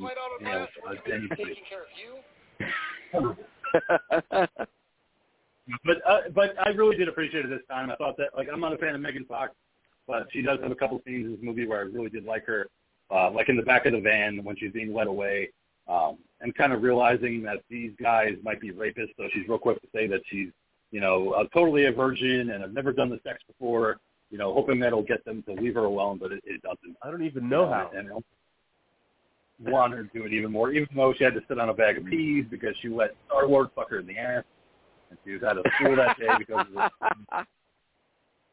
It's just, you really kind of get the humor, when, especially when you're older, you kind of get a little more, and I did at least. And I just had a lot of fun with it this time. I thought Amanda Seyfried was great as Needy, and how she becomes like a fucking rock star, and she's like, I'm more famous than Zac Efron and Dr. Phil and all these people, in the mental institution. But it's kind of I love the line that she has in the movie where she says, Jennifer is not high school evil. She's evil. And it kind of brought me back to, yeah, that's exactly what high school was like. That girl's a bitch, but she's not evil. Like, she's not satanic evil. She's just a bitch. And it's like, no. Jennifer's on a whole other level. She's a demon. She's a succubus. And, she's got to be. Yeah, dude, and I'm with you here, man. It's like, I thought it was a great satirical piece just about life in high school. It's like they did a really great job of sitting there, and putting all of the categories of who you are in high school, and it's just why you watch this movie. It's just fun to be like, okay, so when you're in high school, where did you fit in? Mm-hmm. Yeah, everybody kind of has their weird spots. Like, even, when you have Jennifer, who's on the flag squad, and everybody kind of thinks that she's very hot and sexy, and then you have Needy, who's just kind of on the outskirts. She doesn't really know where she fits. She's just Jennifer's friend, and it's kind of one of those things where it's like, everybody knows Jennifer, but Needy, like, who the fuck is Needy? Like, that's just a friend. And she's trying to carve her own way out. And the one girl that is saying to her that she's gay at the beginning of the movie, and when everything starts to happen, she's wearing the low shoulder T-shirt. And she's like, how dare you talk ill of Low Shoulder. They are the fucking anthem of the generation. It's like, again, she's trying to find her own place too. Like she's going along with it because to me it's one of those sympathy people. You know, they are in that crowd of people that want to be recognized as being sad because somebody died. So if somebody got killed in the football field, well, I'm going to be sad and I'm going to blast through the trees at the top of my lungs because that's my anthem, and we all could be sad together. And J.K. Simmons playing the teacher, trying to be sympathetic with the no hand for no explanation was so fucking great. Just get it out, you guys. Let it out. The only other thing I could think of Diablo Cody, like, you know, off the top of my head that I seen was obviously Juno. And that was one of those films where it was like, okay, like I enjoyed, you know, Elliot Page's performance in that film, but I also felt like there was points in that movie that were kind of disjointed, uncomfortable, as they were supposed to be, but also points that were just boring. Yeah. I feel like Diablo Cody can write a solid main character in her movies. I think her problem is writing for all the secondary characters. Like this movie wanted to be a horror movie version of Mean Girls, and that's what it needed. It needed more teenage females, like within the film itself, as well as, you know, Jennifer doing what she was doing as a, you know, demonically possessed, you know, young woman eating other people. But it needed more characters with some personalities. So similar to the Dean, like, you know, like I understood watching this movie that it was supposed to be funny, but like some of the humor just wasn't funny. You know, it's like, okay, like I get that, like, you know, I get what humor you're going for, but it's just like, okay, it is what it is. It's not much of a joke. You know, and like, yeah, some of the gore effects that occur in the movie were okay, but there wasn't enough of that. It's like she couldn't figure out whether or not she wanted to go straight horror. Did she want to go comedy? I mean, Monkey, you compare this to, like, Heathers at one point, and this movie is nowhere near it. I get that, like, you know, you can try to put it in, like, the same area of it, but I think the Dean's assessment of it being closer to a Ginger Snaps, which I felt that was even better just because of the performances of those actresses and the believability of that movie and that world, because that's what like was lacking here. Like all these secondary characters, they just all felt fake, and they didn't feel fake in a funny enough way. But you know, Adam Brody, love him. I love seeing him in everything. Yeah. There's our OC reference right there, because that's where, you know, I was introduced to him. Dude, I saw fucking Chris Pratt, and I'm like, holy shit, it's Chris Pratt. You're farting his on. Yeah, seriously. You know, J.K. Simmons, he's fucking has, huge. You know, he's playing like this. Yeah, he looks big, but he doesn't look heavy big. Like, you know, he was always talked about as being such a fat guy. No. I mean, compared to Megan Fox, I mean, he looks fucking huge, like buff as fuck. Oh yeah. You know, yeah. She's petite. But she only weighed 98 pounds while doing the movie. Like so, I said, you know, that ain't much. Petite, you know what I mean? You got to remember, she was shy of the Buffalo interest in the fucking Transformers movies. So, you know, that's stud muscle that he is. They needed to find a girl that was somewhat smaller than him, so that he wasn't feeling threatened in that movie. Which is why they got rid of her by the third one. I totally lost my train of thought too, man. But whatever. So yeah, that's kind of like what I was feeling with the movie. Is just that it was like there were these points that I wanted it to get to and be funny, and like it was gonna. I kept feeling like it was going to do it in the next scene, or it was gonna go there in the next scene, and then it doesn't. Like each time, and it just kept like doing that to me the entire film. Yeah. And the Ghoul brings up a lot of good points, though, man. Is because there are a lot of, like, pop culture references that are extremely forced in this entire movie, you know, to let you know what date this is happening. You know, but at the same time, it's like, I hate to say, you know, it also works, though, you know, because it's just, you know, the writing that's going on is like we're through there trying to capture high school. We're not trying to capture college. We're not trying to capture young adults. It's like the toned down writing, you know, on the flip side, it's like it does work, you know, and this is there and adds to just the silliness of a weird, fucked up high school, you know, drum. Well, and the one thing I did like is once Jennifer comes back as a succubus and she's killing people, like she kills the one jock in the woods, and you see the deer eating his entrails. She goes after Colin because I love my dead gay son. Yeah. And I got my head kind of vibe from that, but no. It's when she kills, the Colin, the kind of goth kid. First of all, he doesn't know what he is because he's listening to Screeching Weasel. I could see clearly now on his way to go to see Jennifer. I was like, no, he would be listening to Bauhaus or something like that. He's trying to be goth, but he's also trying to be emo and punk all at the same time. But I love that his funeral, after he gets killed, you have the two goth friends, and I knew a lot of these fucking people. He's in the earthly realm now, and he's working the plane, and how could he leave us? How could he? And the mother's like, yeah, you know what? He'll fucking destroyed. And he looks like a lasagna with teeth. He's not fucking traveling the fucking other realm. He is 6 feet downtown, you fucking asshole. Like, man, put him in their fucking place. There's something about you need to be fucking told. He's not fucking Eric Draven. You were a fucking 15-year-old piece of shit in a high school in the middle of nowhere. And he just real quickly just shot him down. Like, to me, that got the biggest laugh out of me. That was probably, yes, for me too. You know what, though? I could have done without her going downtown. Like her using the words downtown just was like that one step too far. I would have preferred for her to have like really kind of gone in with like a serious like attack of those kids right there like she does. Yeah. But like it goes to making her funny when she goes, he's 6 feet downtown. Like, it's why? Too young for her. Why?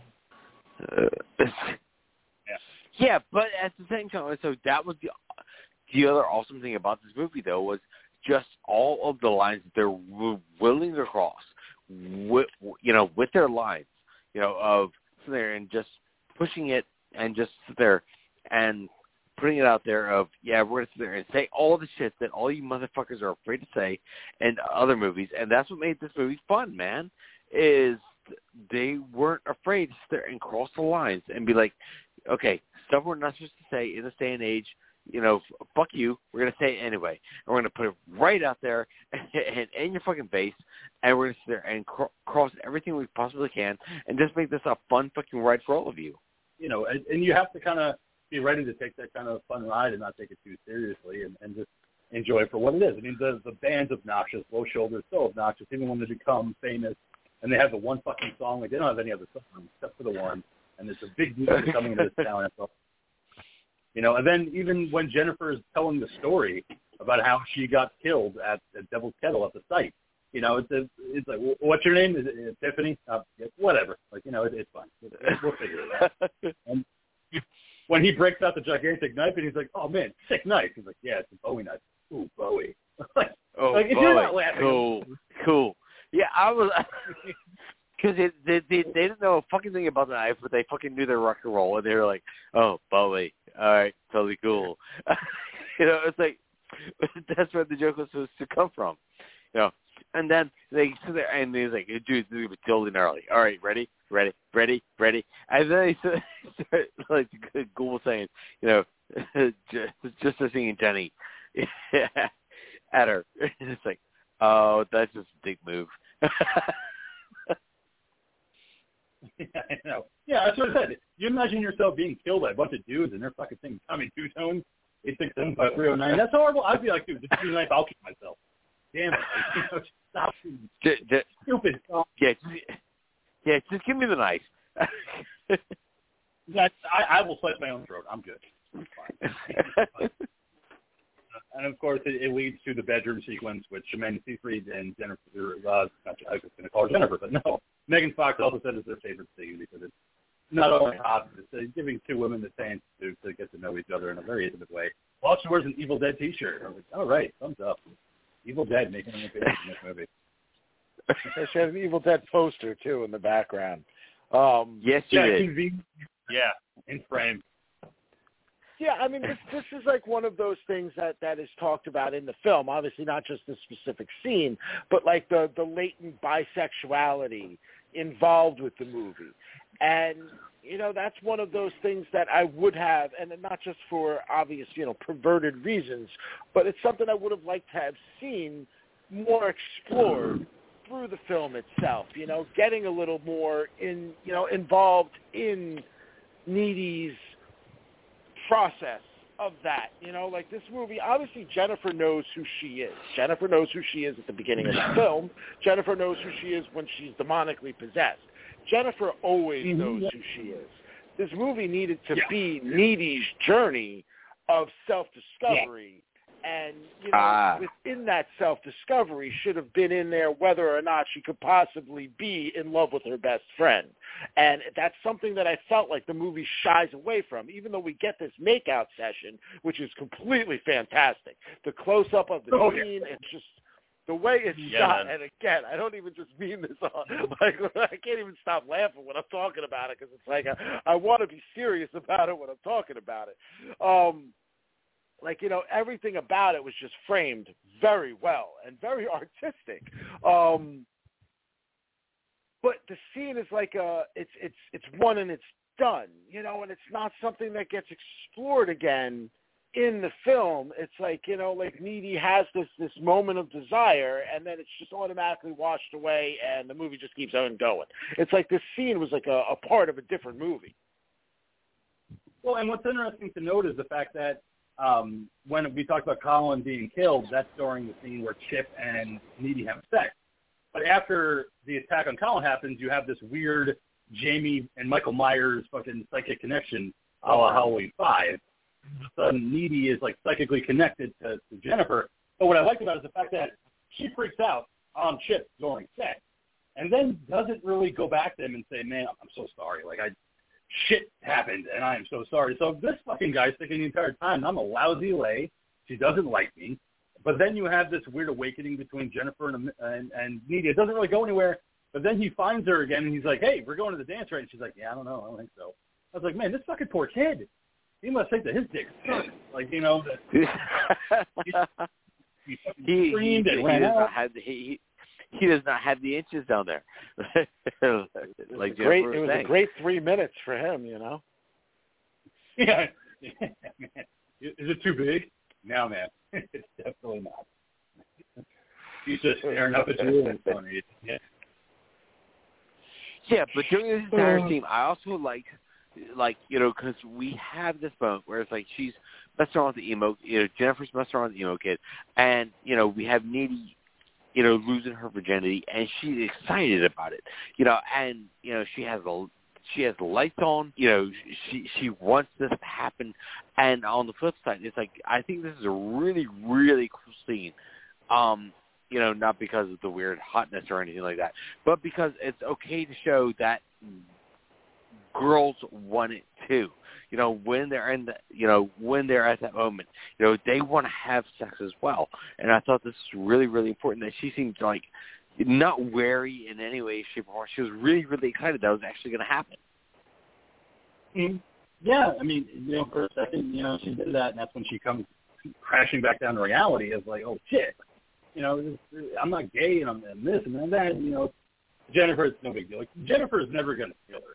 You know, even though she does say she goes both ways, at that moment, Jennifer's not going to kill her. Jennifer just wanted to fuck, you know, because she does go both ways sexually. But the Needy, it's like, you're still my best friend, and that's why I love, you know, the little flashbacks that you do have of Jennifer and Needy, where, you know, you get to be, you know, Ashley, the ugly friend, and I get to be the hot Barbie, because that's just the way it is. Mm-hmm. But Needy's still kind of being friendly to her and caring for her, especially when she puts her hand in the thumbtack. You know, because you always see that she's looking out for Jennifer's best interest. Jennifer's always looking out for number one, because like the Ghoul said, Jennifer fucking knows who she is. She's a slut, and she likes it, and that's who she is. Needy doesn't know. Needy needs Jennifer around to give her an identity. She needs that. And if she doesn't have that, then she's nobody. So I like to have those flashbacks. But yes, we do have the make-out session, and of course we have the small occult section in the library at school, which, what fucking school do you go to where you have an occult section? Well, it's very small. But it's happened to find again, just to cut in and kind of rewind a little bit with what you were saying there between Jennifer and Needy, it's also very similar to the American Beauty situation, in which when you have Thora Birch and I can't remember her name right now, man. The one from the American Pie movies too. Savari. But when they're with Ricky Fitz, And she says, well, at least I'm not ugly. And Fitz turns around and says, well, yes, you are. You're just friends with her because it makes you feel better about yourself. You could sit here and expound about all of these things and be this kind of person and everything, because no matter what, you're always going to have this other person that you're going to lord yourself over because they worship you. And that's very much the relationship between Needy and Jennifer here. It's one of those where it's like a symbiotic relationship more than it's an actual friendship. There's no connecting thread to show that it's an actual friendship. It's just, one of the, it's not going to last past high school. One of those things where, if these guys make it out, they are never talking again. Needy is going to go off to bigger and better things, and Jennifer's going to end up a waitress at the Melody Lane when it opens up again. There's no doubt about it. That bitch burned down? Yeah, they can rebuild it. If they rebuild it, they will. But, finding out about that was something that I kept thinking was going to come back too at some point. I'm sorry. The fact that, Jennifer wasn't a virgin, which is what created the problem of her becoming a demon. Yet at the same time, yes, those shoulders still became a huge band. They became this blown-up band about it. So you never get the explanation as to why they still got their end of the demonic bargain.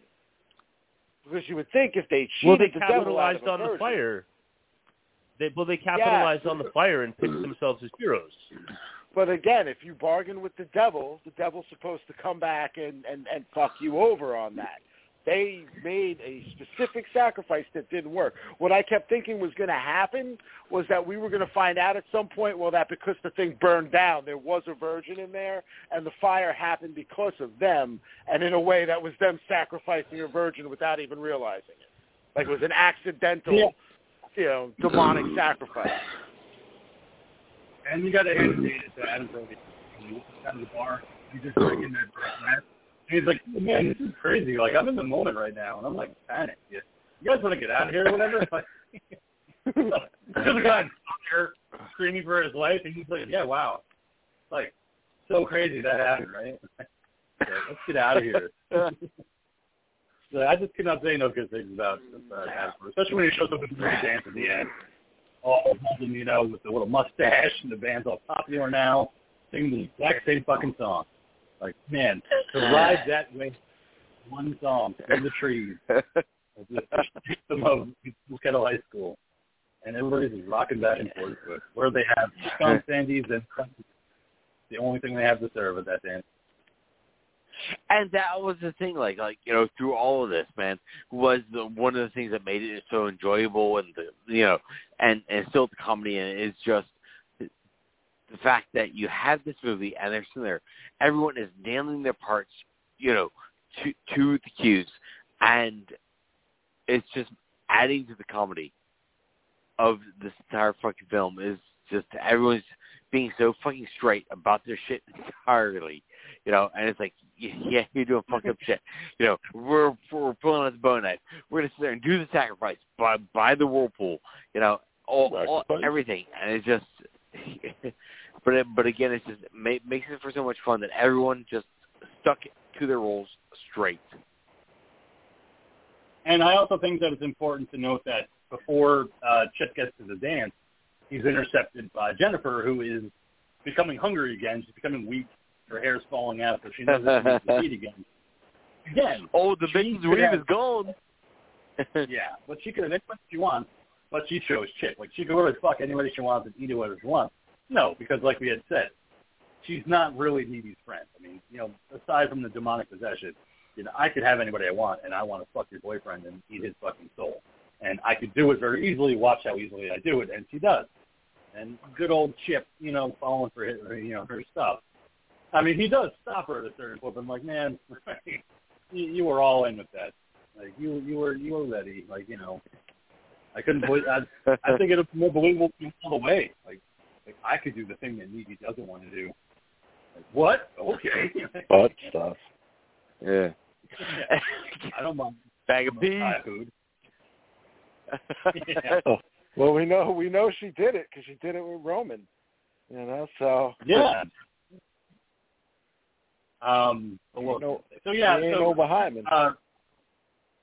But this is where you have, Needy running towards the pool house because she hears Chip screaming, and of course when she gets there, Chip has a chunk bitten out of his neck, and Jennifer is.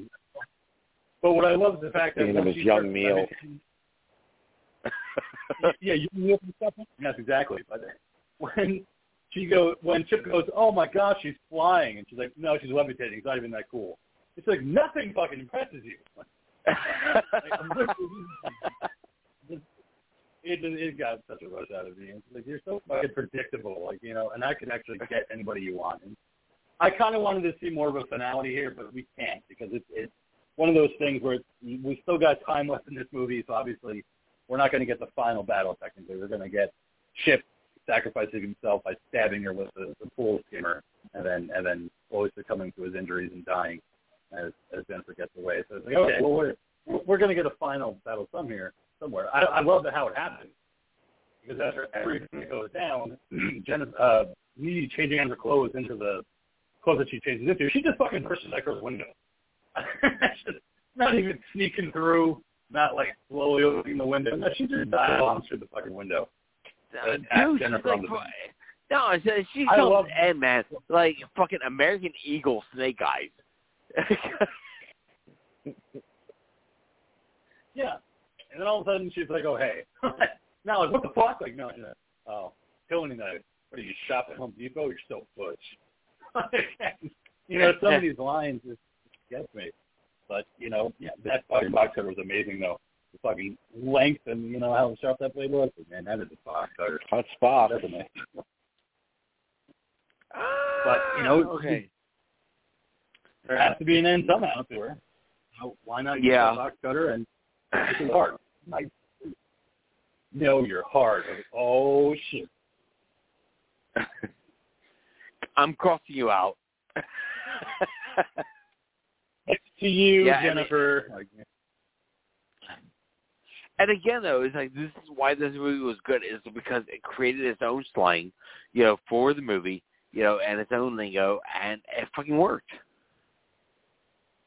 Yeah, like I said, I'm not a fan of Diablo Cody and a lot of the slang that she uses. I think a lot of it is very childish in a lot of ways and very kind of just way too immature. Like when Jennifer says, I got a weddie. Boo-boo. Boo-boo, I got a weddie, shuddy. Like, it's just, a lot of it is very just, like, immature, childish. Wow. But then sometimes, she gets on the line. But she's just up and down. Like, I saw Juno, and I hated Juno because of the language that they used. It was just trying to catch another language. I mean, that being said, though, we do live in a society in which, think about it. We call our fucking dicks wieners, peepees, cocks. We have, 1,000 different names for them, that get used on, a regular basis. So trying to come up with, some female slang for their genitalia that isn't, male-driven nastiness like the C word or the S word or, any number of other oceanic references. They deep. I can't blame her for doing it. I like her trying to establish it. Hugger. No, that wasn't a reference to the deep. With the gills. But the gills are talking to him again. Oh shit. Nasty, man. A great character, though. My problem with him, man, is every time I see him, dude, I think Jason Lee. I just always think Jason Lee would play that character so perfectly. What? And he's played perfectly, but he looks like Jason Lee. A little bit, yeah. Especially when he shakes his head. I would definitely say there's a little bit of resemblance in Chase Crawford. But after Jennifer is vanquished, finally, you see the mother running into the room, and she's like, Jennifer, is everything okay? And he's like, well, see, here's the thing. Yeah. So I'm just going to for you. I need to take a second, but I just need to take a second. I'll be there, But just no explanation, just, well, there. I've had the doozy of a day, officer.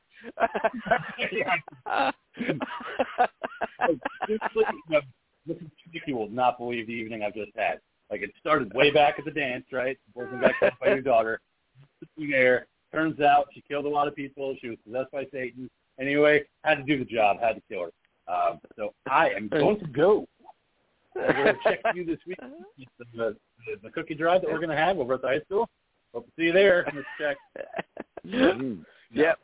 Yeah, because Peaky and Sandy's and Punch were provided by the parent pool. But yeah, and now I'm going to get my ass locked up while I sit there and do some Zen shit because lo and behold, as you get bitten by a succubus, but not killed, you can be like Peter Pan. You can be like Peter Pan too if you have happy thoughts. Yeah, you can fly and you can break out of a high-security mental institution. You could just do that because that's what she does, and because she has to get revenge because Low Shoulder never really paid for what they did. So she's going to break out and go flag down the first car that she sees, which is driven by none other than Lance Henriksen, of all people. Fuck yeah! Hey, how you doing? But it's Lance Henriksen. That's where he is. And they didn't make him too pervy. They didn't have him touch her leg or anything like that. He kind of acts a little bit like it's he's a little checking her out. a little bit weird. I expect him to be the devil. Ooh, that would have been it would have made sense, to bring it all back around. And like I said, the devil gets his due. They didn't really give him a virgin. Not this movie. It would have been, I don't know, I can't see him being the devil. It would have been too much. If all of a sudden his eyes started glowing red and he's like, "Oh, I'm actually the devil," a little shoulder guy. He's like, "No, you don't need to expound upon it. You just gotta fucking show it. You give like a little, I don't know, some kind of like little subtle thing. You know what I mean? Could have been in his fucking license plate or red car. I am DVL. Horn. That's all you need on the back of that. Yeah, but. She's, saying how she's a fan of Low Shoulder, and she's going to go through their last show ever. And it's great how they present the sequence of the hotel room. All shot through handheld video by the band. They're doing rails of coke. They're eating M&Ms off of their guitarist. They're having a good time. And then it flashes to the blood, and you get to hear Hole playing in the background. I don't like Hole, but it's fine for this particular scene. So what? How can you not like Hole? Okay. Hole's wow. I fucking hate Hole. Holy shit. I fucking despise Hole. I can't. Courtney Love screeching. It's terrible. It's like, oh man, it is like nails on a chalkboard to me whenever I hear a fucking Hole song come on. It was so I don't like it. It's not even the fact that she killed Kurt Cobain. It's the fact that she sucked. That's why I don't like Courtney Love. I'm not arguing that you Monkey doesn't want to be your friend anymore. No, I know, apparently not. Yeah. But yeah, then you get well, we know the Dean's thoughts on Nirvana, so could be the most overrated band of all time. Agreed. Okay, but yes, like he was saying, okay, movie ends, VHS shots, and I fucking loved it that they actually gave a closure to the movie instead of sitting there trying to sit there and do a cliffhanger. I appreciate that they actually gave it a proper ending to the movie. They did, yeah. That she got her revenge, and you see the crowd of fans running towards the hotel room, and you see her walking away. And that's it. Revenge for her best friend, but really, symbiotic relationship, as we said. But overall, it was a fun way to end it with Low Shoulder finally getting their comeuppance for what they did to Jennifer. Yep. So yeah, that is just funny. I had a fun time with it, and I was glad you picked it, Ghoul. But next week, I think it is the Dean's pick. What do you have for a Dean? So I've been sitting on a lot of different things and waiting for the right moments for the right choices in my never-ending list of films to cover for the show. And given the circumstances, I have a pick for next week that I'm excited about, and I'm excited to share you all with. and the timing is finally right. And for next week on the show, we are going to be covering Zack Snyder's Army of the Dead. Fuck. What?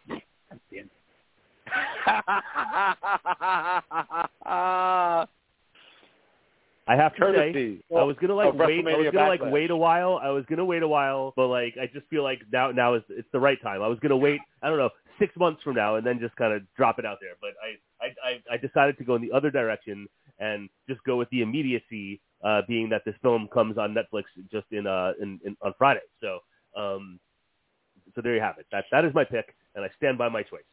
25 hours away. Wow. We're going there.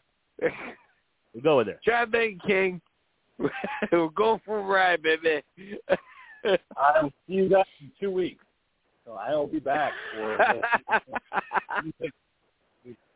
I'll let you guys know what it is, because if I'm going to be on next week's episode, you guys are going to have to deal with a very drunk king. That's fine. The only way I'm absolutely fine. I fully support a very drunk king. I honestly I know we have made plenty of jokes about this, and that's not the path I'm traveling with my words right now. I truly want you to watch it, and I truly want to hear your honest opinions. That's it.